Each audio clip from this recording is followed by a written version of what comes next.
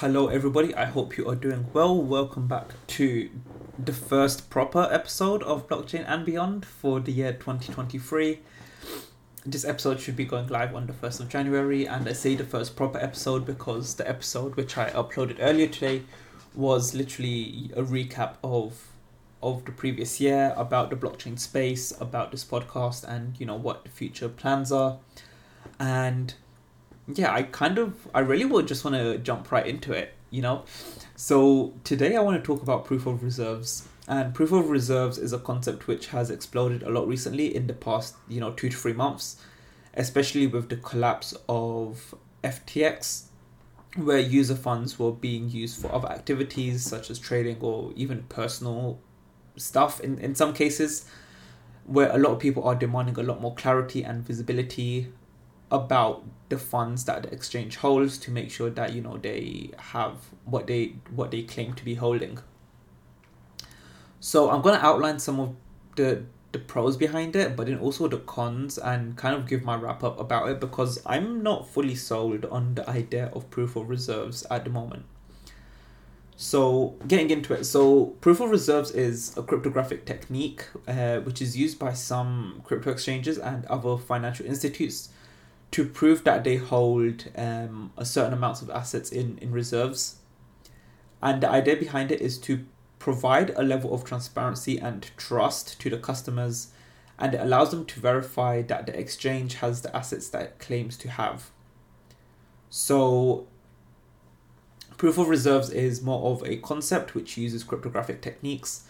It heavily makes use of Merkle trees, which I'm not going to go into for this video, that's probably outside of scope, but they use cryptographic techniques in a way so once a exchange has published their proof of reserves, you can actually verify your holdings on that. So if, for example, I'll take Binance for example, if Binance published proof of reserves, I can log into Binance, I can check my Bitcoin wallet on Binance, and then I can use some cryptographic techniques to verify that my holdings on Binance were actually included in that calculation that was done. So breaking it down, proof of reserves are usually carried out by some sort of a third party, so an auditor. And that's probably where one of the first problems lies, is because there's a very little rules and regulations, no one actually knows how to do a proof of reserves properly, or what the standardized procedure might be, and what the best way to approach it is. How do you face any issues? There's no standardized format for actually doing a proof of reserves. That's probably the first biggest downside that I see to it. But let's talk about some of the pros actually. So obviously there's a lot more increased transparency. It allows customers to independently verify that the exchange or institute holds the assets that it claims to have. And by extension, it reduces the risk of fraud because it provides some sort of evidence that that company actually holds the assets. So a situation like FTX, where user funds were being effectively embezzled in some cases and used for other activities that weren't necessarily mentioned, it can remove a lot of that worry. And I guess it's just more about financial security. So obviously it's transparency, less risk of fraud, and kind of means that, it's a lot more secure. You can trust that the company actually has what it claims to have. But from my understanding, that's kind of where the benefits sort of end. And there's we can apply a lot of criticisms to proof of reserves to try build a better understanding of it, right? So the first one is complexity, because it uses a lot of cryptographic techniques, and the companies who are currently carrying this out have never done it before. This is such a new area that no one knows how to do it. No one knows what's the best way to approach it, how they should change it. What are the rules and procedures that everyone who does these audits should do, right? And because these are being done by a third party, it naturally reduces the transparency, in the sense that you don't know if this third party company is actually being truthful or not. yes, if they're an auditor, they have, a duty of care, and their duties include being fair and transparent and understanding. But it just adds a layer of complexity that means we can't see through it, which makes it difficult for the end user to have full trust in it. The second issue is cost. So it can require additional resources of getting these auditors in until an in-house solution has been built for it.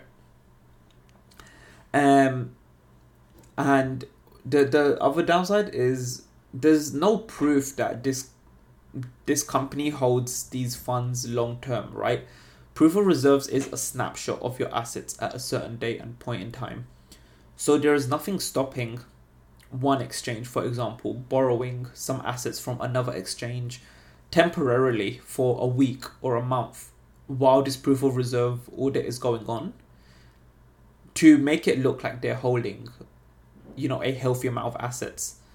And then once the proof of reserve snapshot is done, they just return all the funds and, probably pay them a little bit in return, because they have done them, a really massive favor. So there's a lot of scope for potentially fraudulent activities being done as well. And it's provides very limited scope about the other aspects of financials about a company. When you look at a company, you don't just look at their financials, or rather, you don't just look at their asset holdings. You need to understand their incomes, their outgoings, and their liabilities, their assets, right? So proof of reserves only really looks at their assets and their assets at a certain point in time, whereas it makes no claims about their income, their outgoings, or their liabilities. If a company has more liabilities than it has assets, there is potentially a problem in the long run. In the short term, it may be acceptable for some businesses. This could be a result of, say, a cyclical market, downturn, where the liabilities are a lot higher than the assets. But due to the business model, they are able to sustain themselves through that period, right? So this could be a cash flowing business, like a cryptocurrency exchange, where they have relatively fixed